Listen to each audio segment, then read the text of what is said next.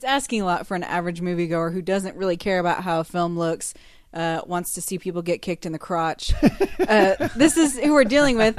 And I say this because the number one watched thing on Netflix ever is Ridiculous Six, which is that Adam Sandler movie. These are the people that we're dealing with.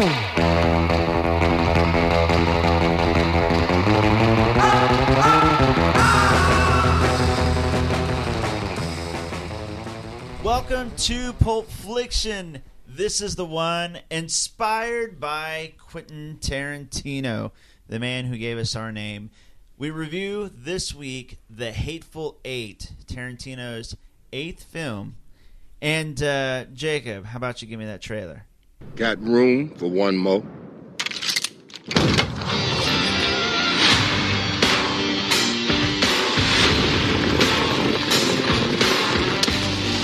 They call him the hangman. When the handbill says dead or alive, the rest of us just shoot you in the back, come up on top of a perch somewhere and bring you in dead over a saddle. But when John Roof, the hangman, catches you, you hang. Get in, boys!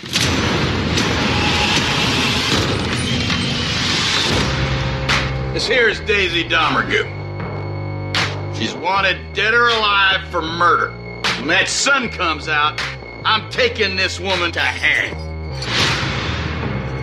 Is there anybody here committed to stopping me from doing that? Well. Looks like Minnie's haberdashery is about to get cozy for the next few days. Yes, it does.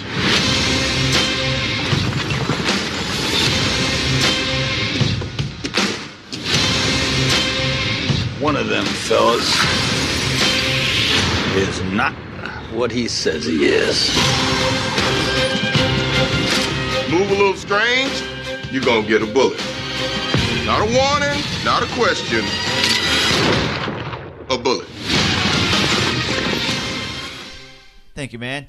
Here is the summary of The Hateful Eight. In the dead of a Wyoming winter, a bounty hunter and his prisoner find shelter in a cabin currently inhabited by a collection of nefarious characters. I am Brandon Rabar, joined by Jacob Chrisip and Rachael Jameson. We are collectively Pulp Fliction, and I'm going to give this over to Jacob. And how about you give us that cast from The Hateful Eight? Oh, all right, cool. You're asking Jacob for a lot of things. Give me that trailer. Give me that cast. I always dominate the intros. I'm going to spread the wealth. Delegate. The cast stars Samuel L. Jackson, Kurt Russell, Jennifer Jason Leigh, Walton Goggins, Tim Roth, Michael Madsen, and a collection of others. I think we're all, well, y'all are huge Tarantino fans, yeah, right? I mean, Remind me on the favorite directors list. Is that something we want to spoil if someone ever wanted to go back and listen? He's pretty high up in he's. I think he was my number one. Yeah, I think he was my number two. Was he my number one or two? I feel like he was your number one as well. I think he was. He's definitely in your top 5. Oh, here's that. I couldn't remember if I had him 1 or 2. Yeah, I think he was my 1. I need to go back and listen to our top 5 to see where I had him ranked. Anyways, we love Tarantino. We were all pretty excited about it this year. This movie. Were we pretty excited about this movie? Oh, I was pumped for it. Okay, yeah, Rach? and I know you were. Yeah. Okay. And the trailers we talked about on the show before were so kind of misleading. Well, there was the one trailer that came out. I'm still having that was really researching confusing. I still don't know what that trailer is. If you read the comments on it, no one is putting anything out there that is saying this goes to something else. Most people are just saying, I want to watch this movie too. I don't care who directed this movie. I haven't actually rewatched it now that I've seen it. I just rewatched it again after Does it still not make any sense? And no, it makes 0 sense, but it looks so amazing. I want to see that movie. Yeah. It looks so good. It's so weird. We got to get to the bottom of this. If you know what we're talking about, just, obviously type in Hateful Eight trailers, and it'll be like Hateful Eight trailer number 1, and it's got about 1 million hits on it, maybe 4 million, but enough to where it comes up pretty quickly. And it's just the strangest. It's all in slow mo. It doesn't have any of the actors that are actually in the Hateful Eight. It's almost bizarre. like it was an elaborate troll job by Tarantino, which makes perfect sense. Yeah, it looks really cool. I mean, it looks too good to just be a joke. It's just very bizarre. They wouldn't have spent that much money on the production of that trailer for it just to be a joke. It looks cool. Anyway, so between that coming out And, then we had the actual trailers come out, and it's like, okay, that's the Tarantino we know. I've been pretty stoked about this movie all year long. Yeah, for sure. Now, the reviews started coming out a couple of weeks ago, and I started getting really nervous. It did temper my expectations for this one. Same here. Yeah. Well, because we're used to seeing Tarantino's film, like, if you use Rotten Tomatoes as a source, be in the high 80s or the 90s. Mm-hmm. And, the reviews started coming out, and it was hitting right about 75, 76. I was like, ooh, that's still like, overall a positive, consensus, but nothing like what Tarantino normally is. I don't know. I feel like he is so hit and miss with the crowd. You have your fanboy Tarantino, and he's not my favorite. I love his screenplays, but he's not my favorite director. He's not in my top 5. But I cannot ignore the writing. He's so good at writing dialogue. Yeah, he is. And I, when you really think about it, who are the best screenwriters that we have these days? I can only think of 2: him and Paul Thomas Anderson. Oh well, okay. The Coens.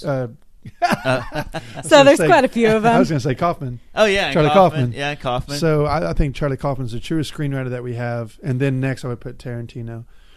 Other than that, there's not a whole lot you can think of. Nothing like where it used to be. Right. So anyway, I just didn't know what to expect after hearing the reviews. And when the movie started, I didn't realize it was as long as it was either. Oh, but that's Tarantino. Really, for the most part, his movies are pretty... So I expected that. I did too. Now, I'm curious, because Rachel and I both watched the special 70mm presentation. Did you watch that? Okay, no, I didn't. Yours, speaking of its length, did yours have an intermission in it? No, it didn't. Okay, I didn't think so. That was what was kind of cool about ours. Yeah. They gave us a booklet when we came in. It was a Hateful Eight booklet, which was really cool, full color. Lots of pictures, a lot of notes on the That'd production. Been really cool. I would have loved to have seen that. I think it might. I think the book goes in my car, but I think they're actually still running it. I still want to see it. I still plan on seeing it. It just kind of depends. There's a lot of movies that I feel like are released right now. And but I do think that they are. Last time I checked, I was going to go see a movie with a friend, and she hadn't seen it yet. And I was like, "Well, if we can see it in 70mm, I'd see it again." Yeah. We tried. It and just when wasn't I checked where we were at. Yeah, it was a limited thing. But I do think it is still here. So tell me then, for the casual viewer who didn't get to see it in 70mm, where is the intermission at? Crap. Is it before? is it before or after the coffee gets poisoned? Actually, that's exactly where it was. That was the cliffhanger. You know that it got poisoned. That's right, but you didn't know. Because there's the different chapters. It was at the end of the chapter where you find out, and then there's an intermission. That's that comes back. And Tarantino doesn't. Did he do the narration on yours? He did, yes. Okay, that's why it comes back with Tarantino's narration, okay. Which was interesting because he hadn't narrated in the beginning of the movie. Right. No other time did he narrate. Mm-hmm. But that's right. I figured it was either there or when Samuel L. Jackson got shot and Goggins was on the ground and he was looking around. I thought that may have been where it was too, because that was it was all late. slow motion. Right. And then the very next cut was earlier that day. Yeah, so I thought that makes sense. Yeah. But it was pretty late. That was pretty late. Okay, But you're right. That would have been a good spot. Yeah. Okay. So what did I think about the movie? I thought it was awesome. I loved it. Yeah. I have my problems with it here and there. To those who have seen it, I really think it read like a play. Mm-hmm. There are times when it became too play-ish. Like, did you ever see the movie, actually with Christoph Waltz as well, Savages? Yes. Yeah. Okay, and that's basically a play as well. Yeah. Right. Too play-ish. Yeah. And there are actually points in Glengarry Glen Ross, just a couple where it was too play-ish. And there's the same thing here, especially I can see that. In the opening scene where Kurt Russell was on the stagecoach, and they just kept talking with him out with Samuel Jackson or Walton Goggins out in the snow. It was just too wordy, too much, just talk, and so that kind of got me a little bit. The only other parts was that when it cut to earlier that day, I was like, well, geez, I feel like I've been in for 2 hours. And that's when I looked at my watch and I pulled my phone out and I was like, oh, this is a 3-hour movie. Yeah. I had no clue it was that long. Yeah. So if you the don't intermission thing would be great. Right. I mean, I would have got some more popcorn. I mean, I did wonder if cool. did it feel long without an intermission in it?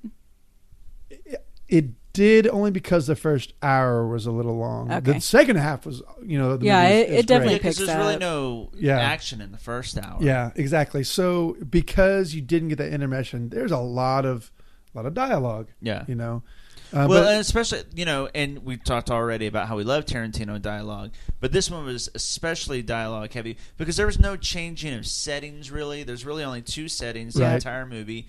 And so and there's not nearly as much action. So, his other 3-hour movies, when you're changing scenes and settings and building atmospheres and things like that, there's moments of movement and things like that are filled. But this was constantly filled with dialogue and talking. Right. Yeah. And it never really dragged. It didn't bother me a whole lot. There was just one point where I was like, golly, like we're just now getting to right. Well, I didn't know if that is what jogged your memory. Like, so how far are we really into this movie? Right. So I didn't know if it was that or you look down because you're like, man, this is starting to feel really long. No, I did. Now the buddy I went with, he was a little bit kind of bored with it. But then again, that second half kicked in and it was a lot of fun. Was he a casual? Another thing about it was, I don't know, James has pretty good taste in movies, so...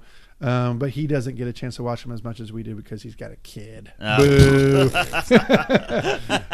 We all have our priorities straight here. One more thing I want to say about my experience. So we had a great audience, and specifically, there was a guy in back who had the best cackle laugh, and pretty much every time he laughed, I laughed. And when I can get going, so I was laughing, the guy next to me was laughing, all because the guy in the back was laughing. That's awesome. And it was a smaller theater, but it didn't matter. Like, we were catching the jokes, right? And there were some really good hearty laughs in there. And it was funny. I mean that's Tarantino, and he still finds a way, even in this kind of desolate, setting, and it's for lack of a better word, Wild West. It's a Western, and he still finds a way to bring a lot of humor into it. Rachel, what were your overall impressions? I liked it a lot. I do understand people's complaints, especially casuals, which I guess is what we're calling them now. Yeah, I came up with that term. I'm kind of happy with it. I'm cool with that. But it has all those characteristic Tarantino things. It's going to be a dialogue heavy. I did think, I was like, wow, this isn't very bloody, and then that got fixed. Yeah, fixed. Yeah, but it was everything I expected from a Tarantino movie. I thought it was a lot of fun. I don't think that it's the strongest of all of his movies, but I liked it more than Django. I liked it more than Django as well. I actually, before this show, I actually ranked all his movies, and technically he's got 8. But I divide the Kill Bills, so he's got 9, and this was my 5th ranked one, so it's exactly in the middle. Yep, that sounds about where it would land for me as well. Mine goes Pulp Fiction, Reservoir Dogs, and Glorious Bastards. First Kill Bill, then Hateful Eight. Then I had the second Kill Bill, Django, Death Proof, and Jackie Brown. I would probably switch Death Proof with Django. But other than that, that would be my list. See, I've got Django really high. I loved Django when I saw it in the theaters. I have it at a 10. I love Django Unchained. I mean, I didn't care that much for Inglourious Basterds. I liked half of that story, and I didn't like the woman in the red dress storyline. Right. But there are some really good things out of Inglourious. I'm not a fan of the Kill Bill movies. I appreciate what he's going for, but having seen the Death Proof movies, and but of course I like his first 3, Jackie Brown, and those Reservoir Dogs and Pulp Fiction. Yeah. So where this ranks, so it's probably going to be around 4 or 5 for me, 3, 4, or 5, something like that. It was just a fun movie, and the last couple of movies of his I really, really enjoyed.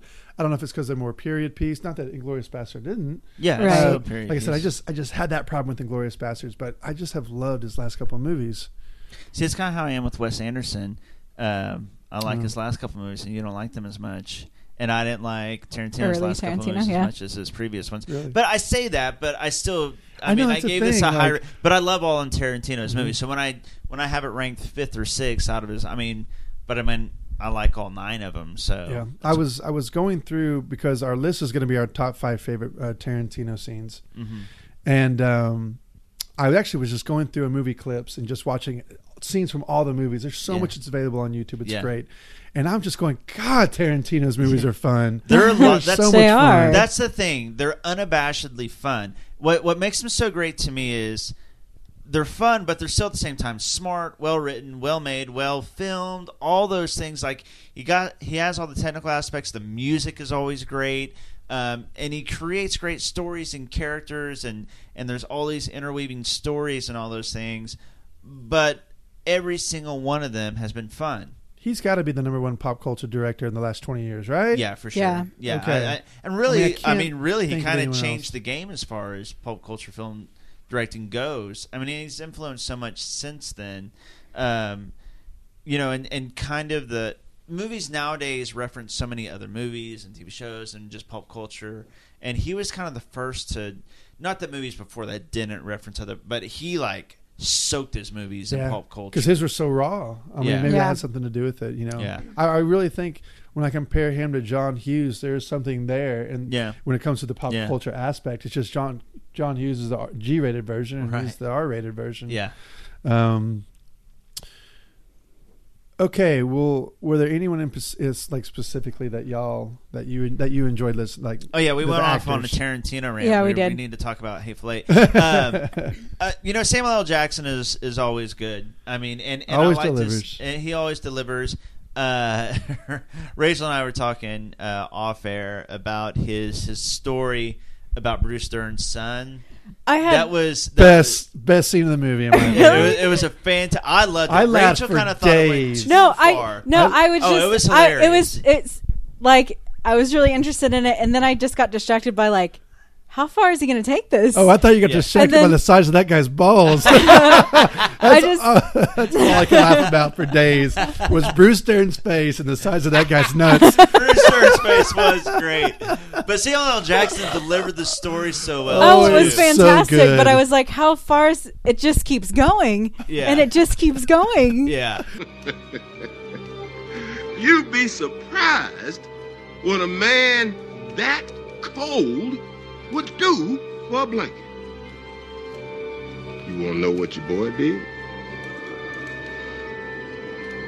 I pulled my big black pecker out my pants and I made him crawl through the snow on all fours over to it.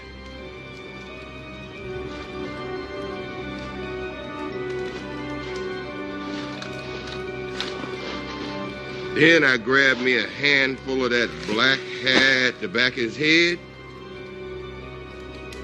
and I stuck my big black Johnson right down his goddamn throat. And it was full of blood, so it was warm. Oh, you bet your sweet ass it was warm. And Chester Charles Smithers sucked on that warm black dingus for long as he could.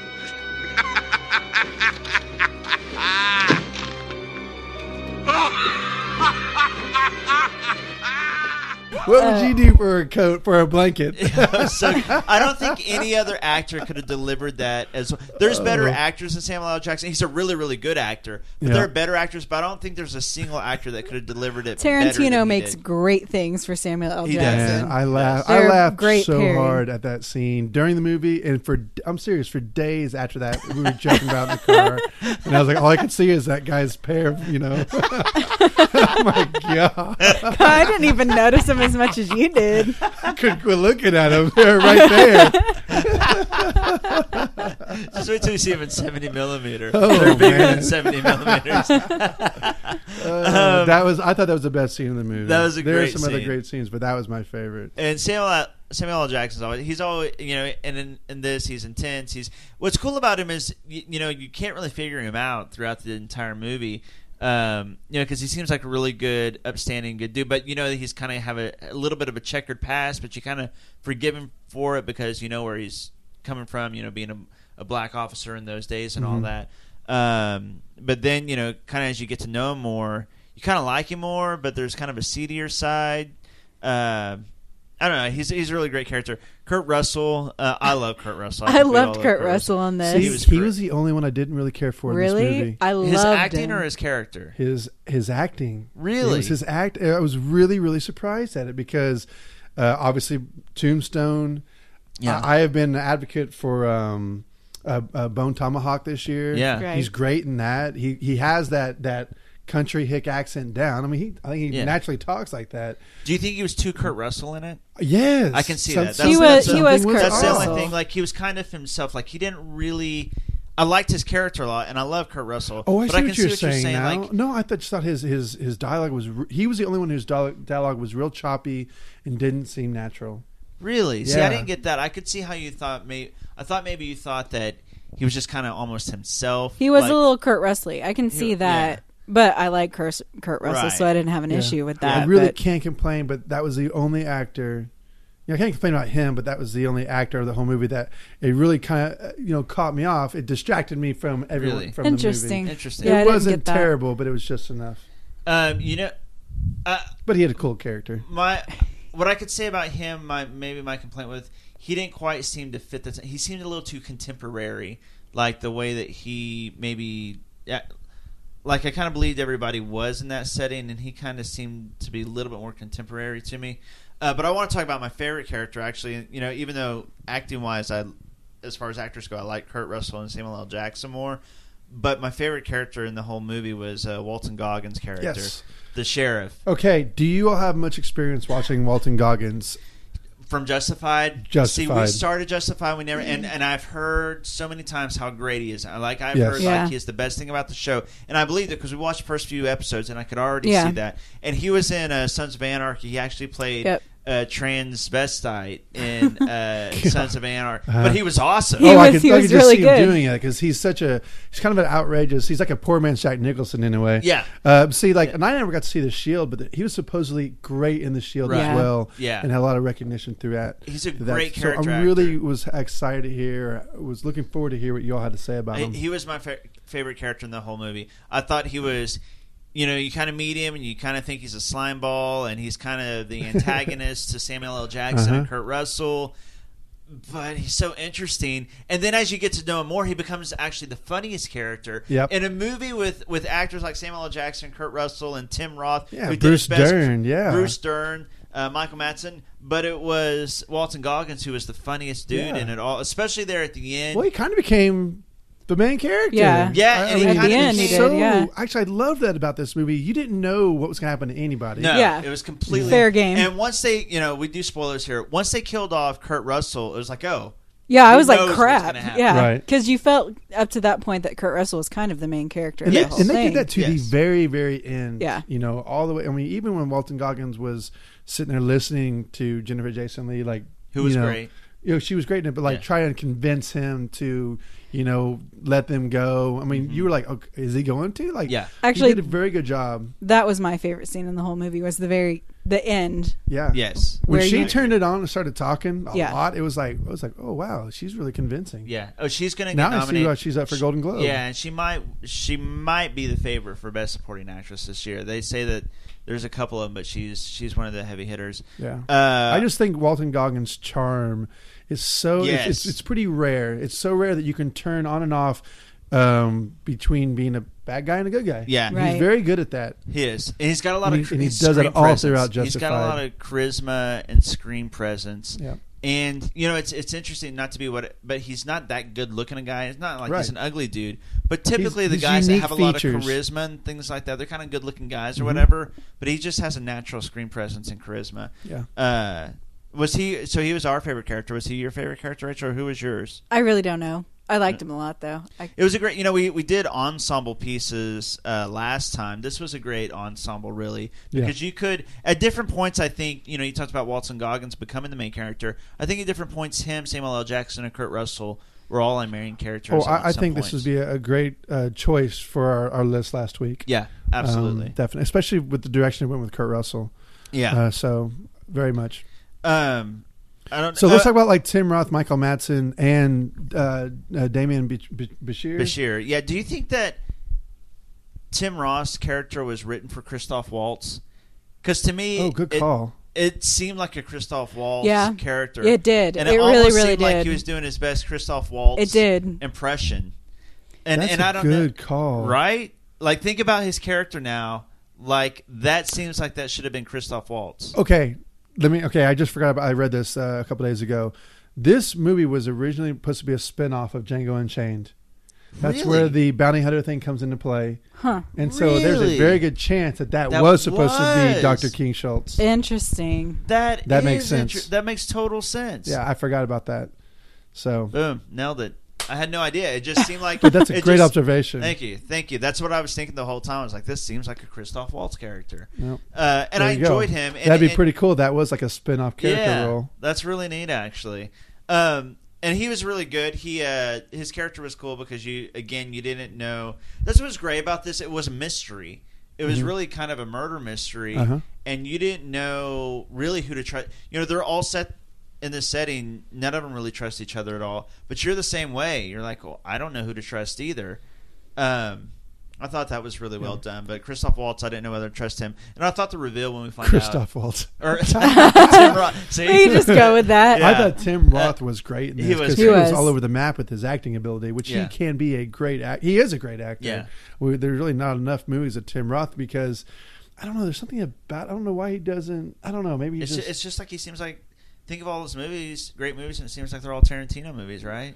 Yeah, but like you ever seen like Rob Roy? He was great in Rob Roy. He's a great bad guy in Rob Roy. He was.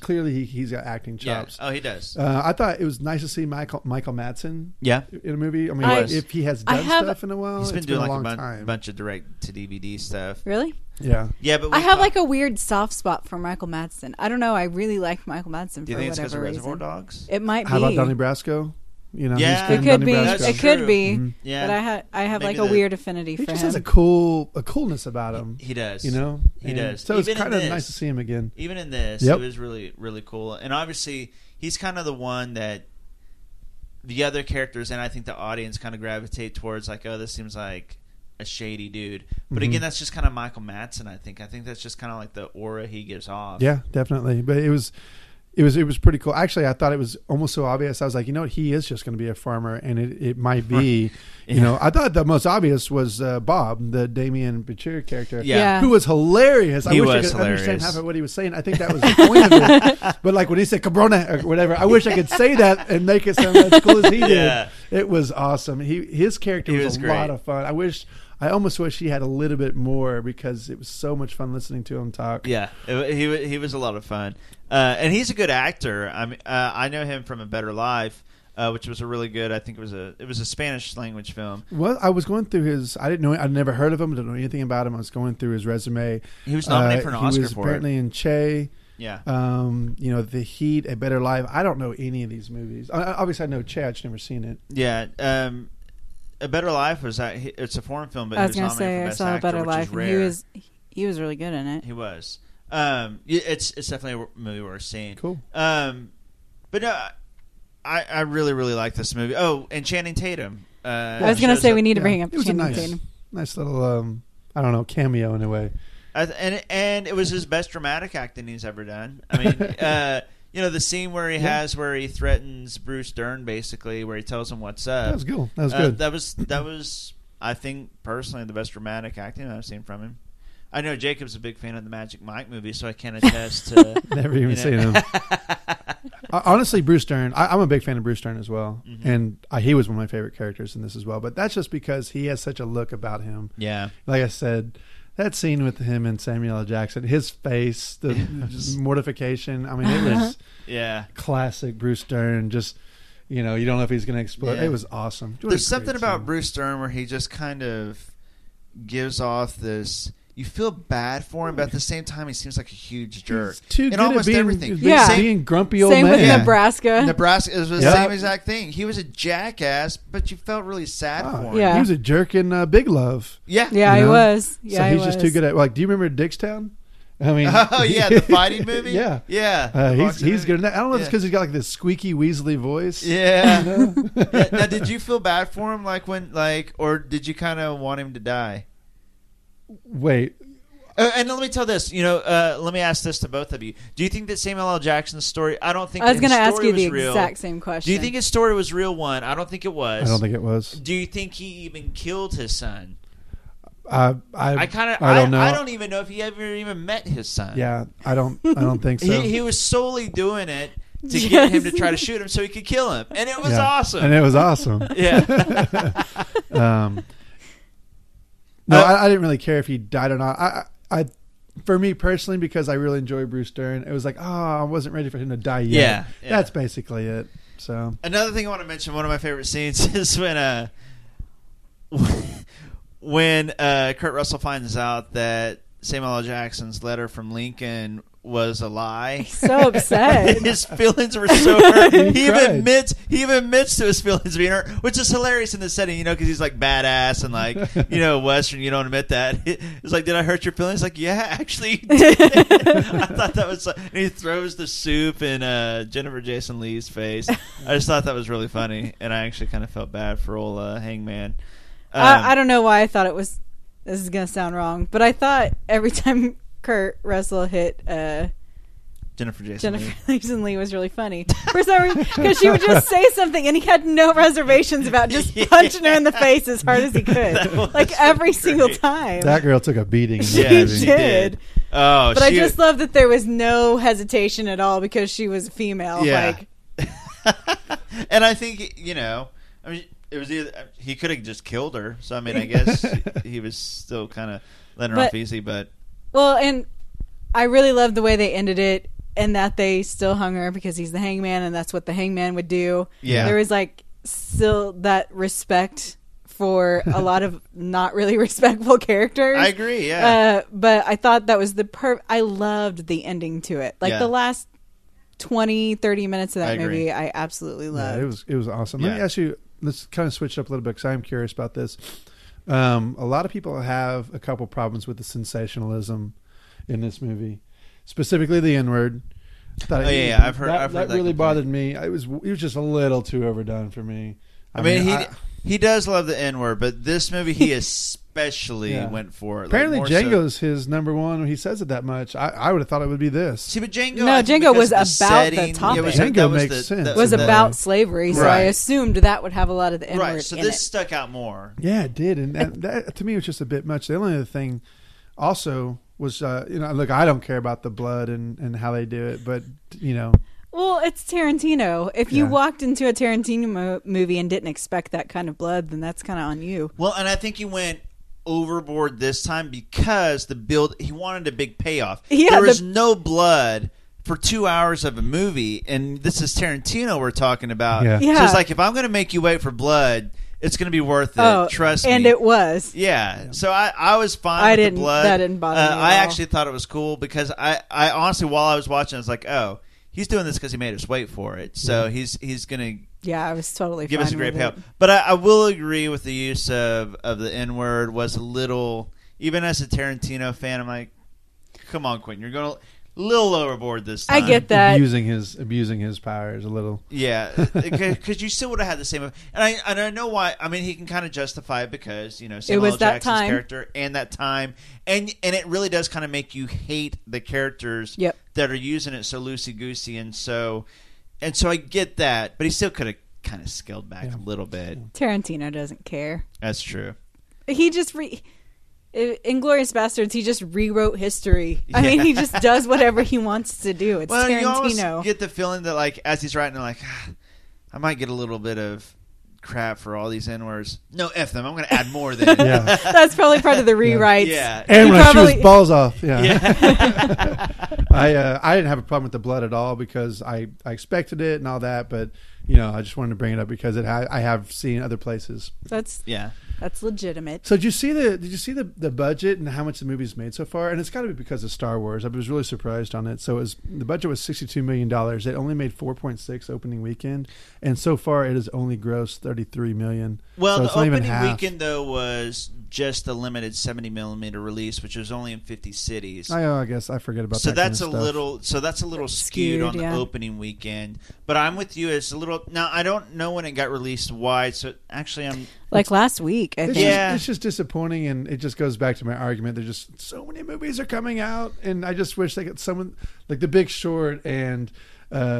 Some of these movies could just get more screen time. And look, I love Star Wars, and I'm happy it broke records and all that stuff. But I don't know if the average moviegoer is like, I want to watch a movie about the economy failing in 2008 or whatever. Like, I don't know if The Big Short was going to be a huge draw anyway. Yeah. And I don't know what Tarantino movies typically get. I don't know what what that typically looks like. So I don't know if this is down for him or if this is par for the course for Tarantino, because I do think that he's an acquired taste.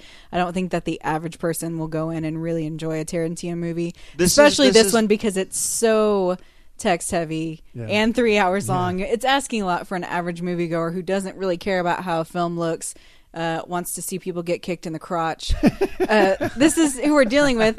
And I say this because the number one watched thing on Netflix ever is Ridiculous Six, which is that Adam Sandler movie. These are the people that we're dealing with.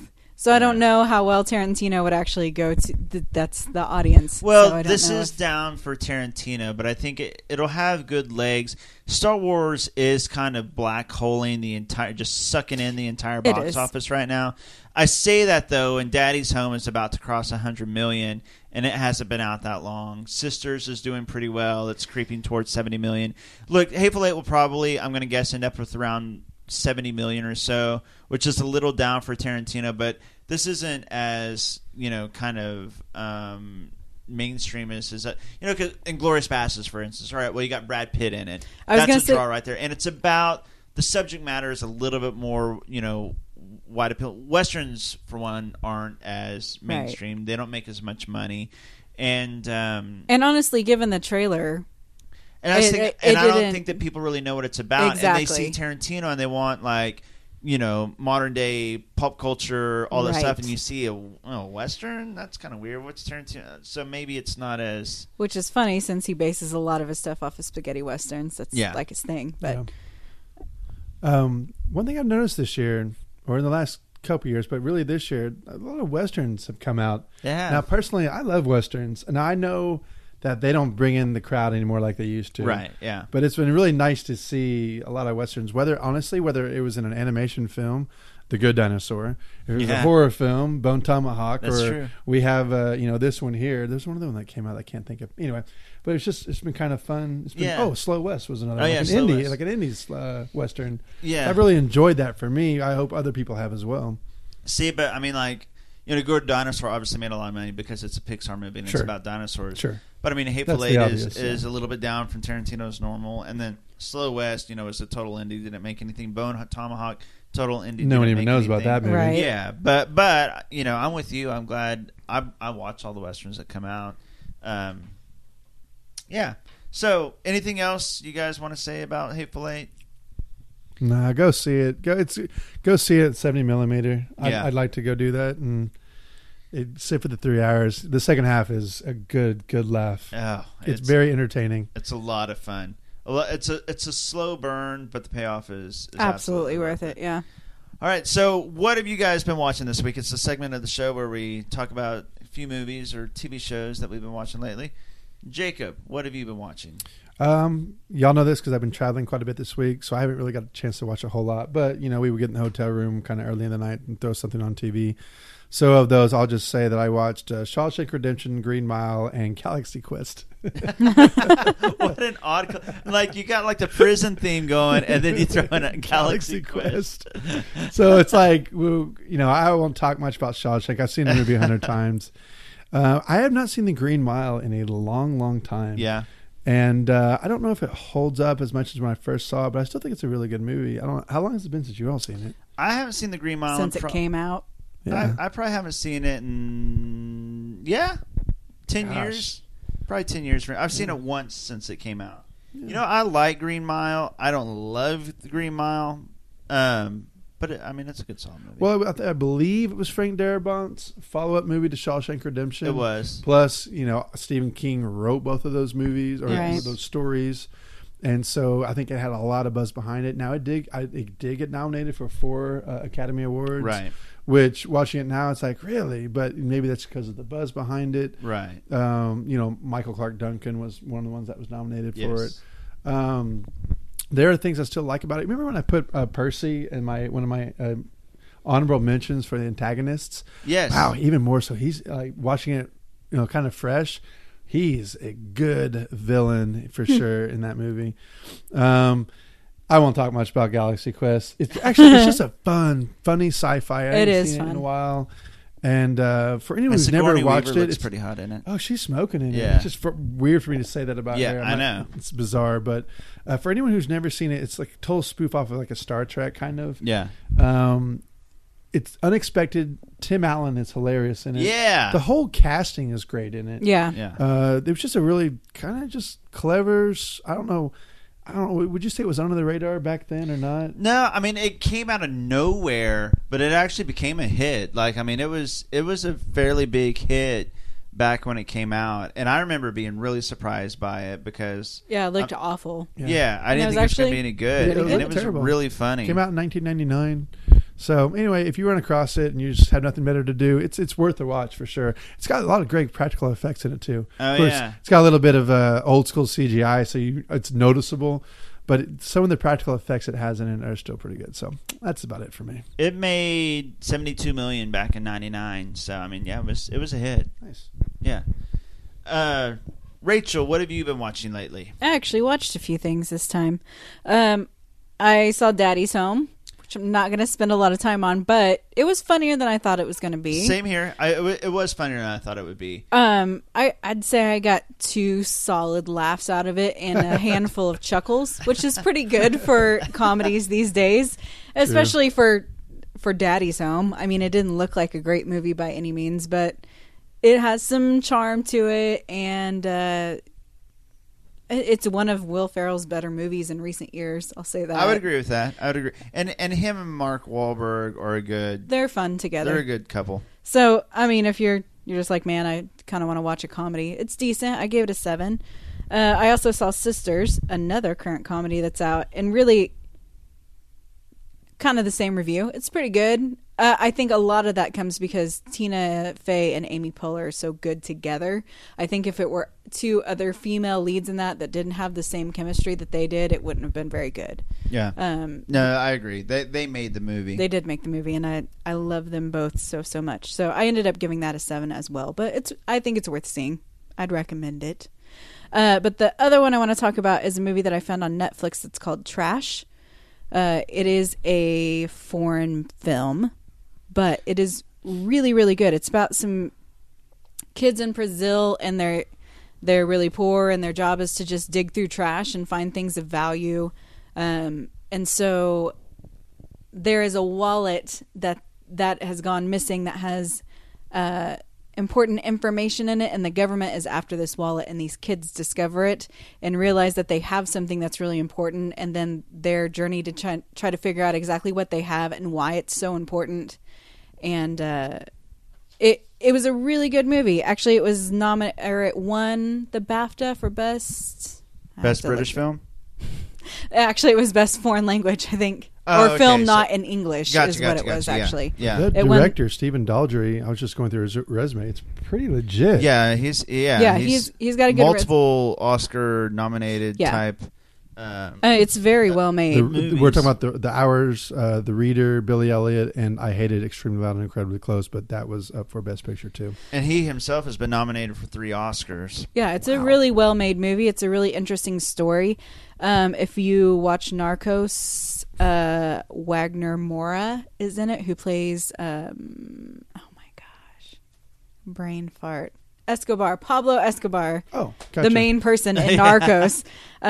Rooney Mara is in it. There's not a lot of recognizable, beyond the 2 of them, there's not a lot of recognizable cast, and it really centers around these 3 kids, which you haven't ever seen, but they're 3 good little actors. I need to see that. So I recommend, if you're a foreign movie watcher, I recommend it. It really was an interesting story. I gave it an 8. It's not like one of the best foreign movies I've ever seen or anything like that, but for a random discovery on Netflix, it was really good. I enjoyed it. Didn't feel long. Well-made movie, well-acted movie, interesting storyline. So, Yeah, good recommendation. I need to watch that one. what have you been watching, Brandon? The ones I want to hit on, I want to talk about Joy, the Jennifer Lawrence, Robert De Niro, Bradley Cooper movie. Of course, David O. Russell directed this one. You know, they've had so much success. Silver Linings Playbook, the 3 of them, Bradley Cooper, Jennifer Lawrence, and David O. Russell, and then American Hustle. And so when the movies were announced that were coming out this year, and, you know, all the Oscar buzz. This had a lot of it because people thought that they would, hit gold again. But the reviews were really kind of mixed, which was really disappointing. Everybody thought that this was going to be an awards-worthy movie. And so I was really curious. I was like, okay, so I've kind of considered David O. Russell a little overrated. You loved American Hustle. I liked American Hustle a lot, but I didn't love Silver Linings Playbook. I liked it. I didn't love it.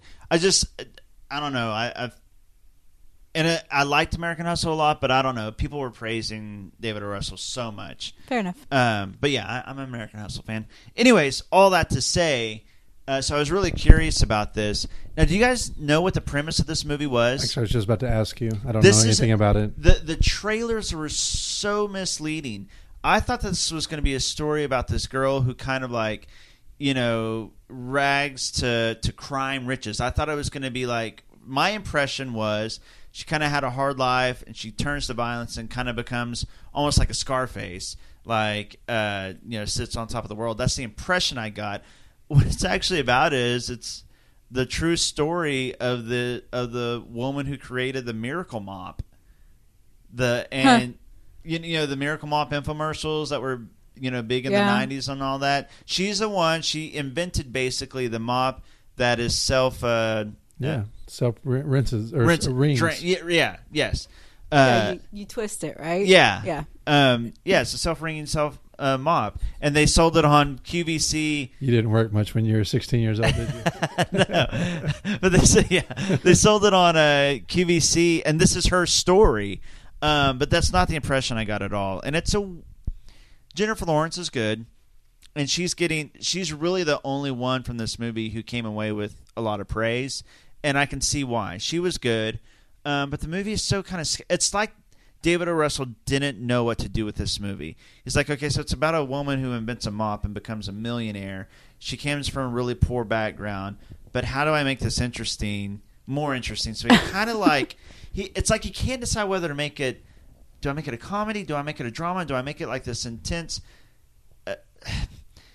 It was a strange movie to watch. But he does that with all his movies. They're all comedy I was going to say but that this one isn't as cohesive. It's like the elements don't mix it. Like it doesn't work.